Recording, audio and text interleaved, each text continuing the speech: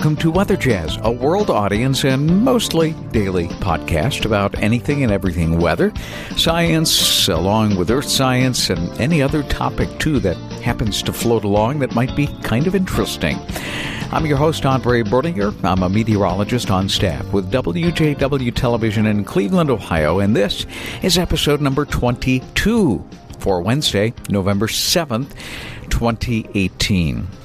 Well, we had what appears to be the second most popular episode in the new season of Weather Jazz, and we had it on daylight saving time, and whether or not it has outlived its usefulness. And a number of things came up since recording that, even in the short time that we did that, and I wanted to share that because a little bit later on, after digging at it some more, I found out that the state of Virginia is also considering going on standard time year-round.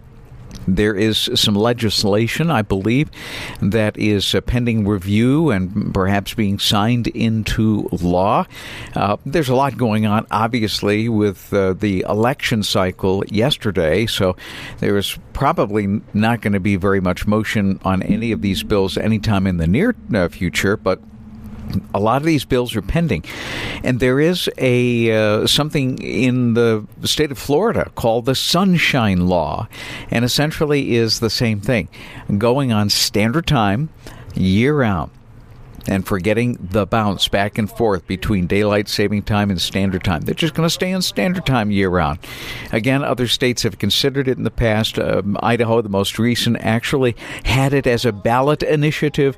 It failed, and perhaps there was a lot of confusion about that, but there are other states that are starting to come in line and considering doing something. So we'll keep an eye on Virginia, and we'll keep an eye on Florida and see what they do with the issue of daylight saving time, whether they ditch it, just like the European Union and many other countries across the globe, or whether it is kept. And it's also interesting to see this happen.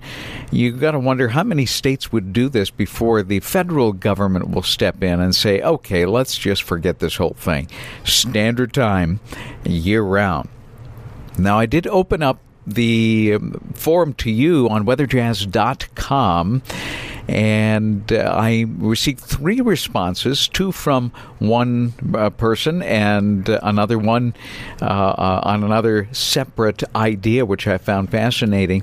Let me read those to you before I go into today's topic.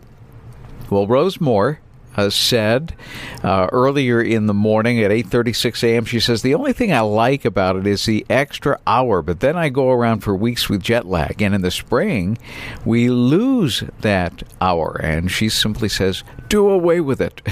And at 8:57, just before 9 o'clock, she had a very humorous quip right under that. And Rose said, I changed every clock in my house, and I still don't feel younger, which I thought was actually brilliant.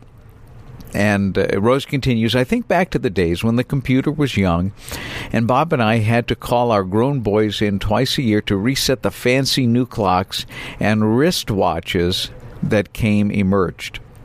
Worst of all, I, who love the sunrise, now seem to have a hard time waking up in time to see the miracle of the birth of a new day. Perhaps I shouldn't blame it on the time change. Perhaps it's actually the age issue.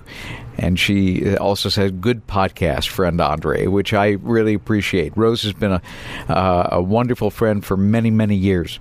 And Barb Zhu has, and I hope I'm pronouncing that correctly, had an interesting take on this. And she says, my 16-year-old daughter and I were talking about this the other day. We both think we should split the difference on the half hour and do away with changing time. Obviously, that can't happen, as we would be on the last half hour. And there are pros and cons to either daylight saving time or standard time being all year long. that was an interesting thought that Barb had. Split the difference and call it a day and just keep it there the whole time. But, of course, we'd be on the half hour while the rest of the United States would be at the top of the hour, which would present, obviously, some problems. All right, we're going to close Daylight Saving Time. If any more comes up, if there's any more news I hear about, I will certainly put it aside. I've got a file folder, a manila file folder that's with me all the time. Anything I see something interesting, anytime I see something, I print it out. I put it in the file folder for a future episode of Weather Jazz. And certainly a reminder, I love email, and if you have a suggestion for an email or for a podcast, a suggestion for a topic, or if you run into an interesting article and you want me to see it, just email me the link or email me your suggestion. It's weatherjazz@yahoo.com. Weatherjazz, one word, no spaces, weatherjazz@yahoo.com. All right, let's talk about the cold, because pretty soon we're going to see our first accumulating snow, at least for some places, on Saturday morning. And that may be somewhat limited in scope, but it will come with a big drop in temperature. And then later on in the midweek period, early to midweek period of next week, a larger system may bring a larger chance for more real estate to get involved in that first snow category.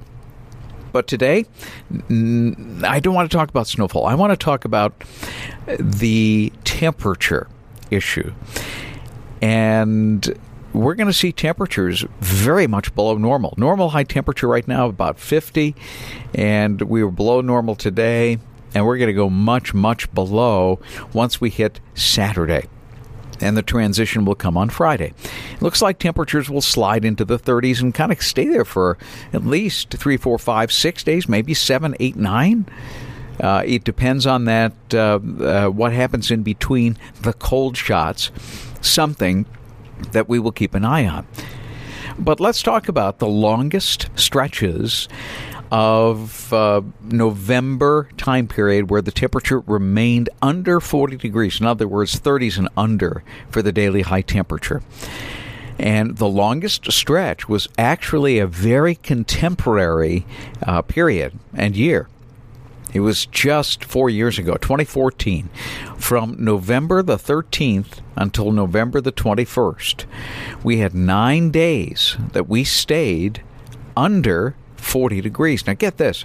I'll read the temperature, the high temperature, the 9 days.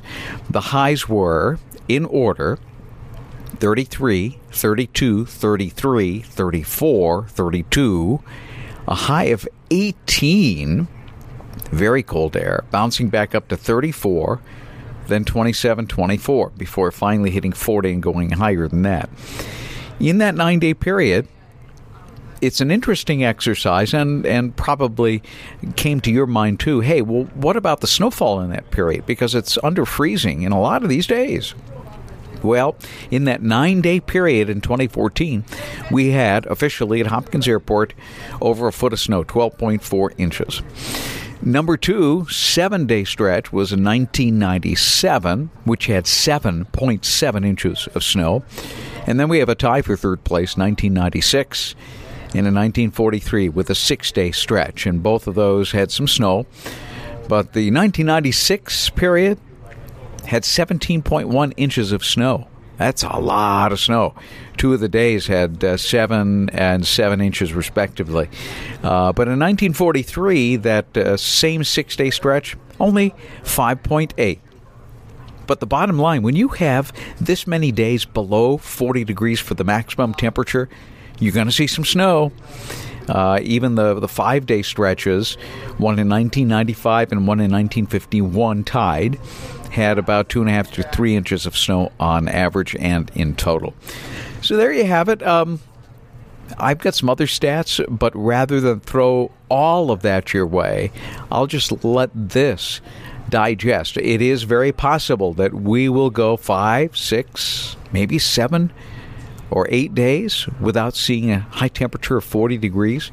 We will keep you posted on that. The first day of that happening will be, in all probability, Saturday of this week. And once we get into the 30s, we're likely to stay there for a good chunk of time.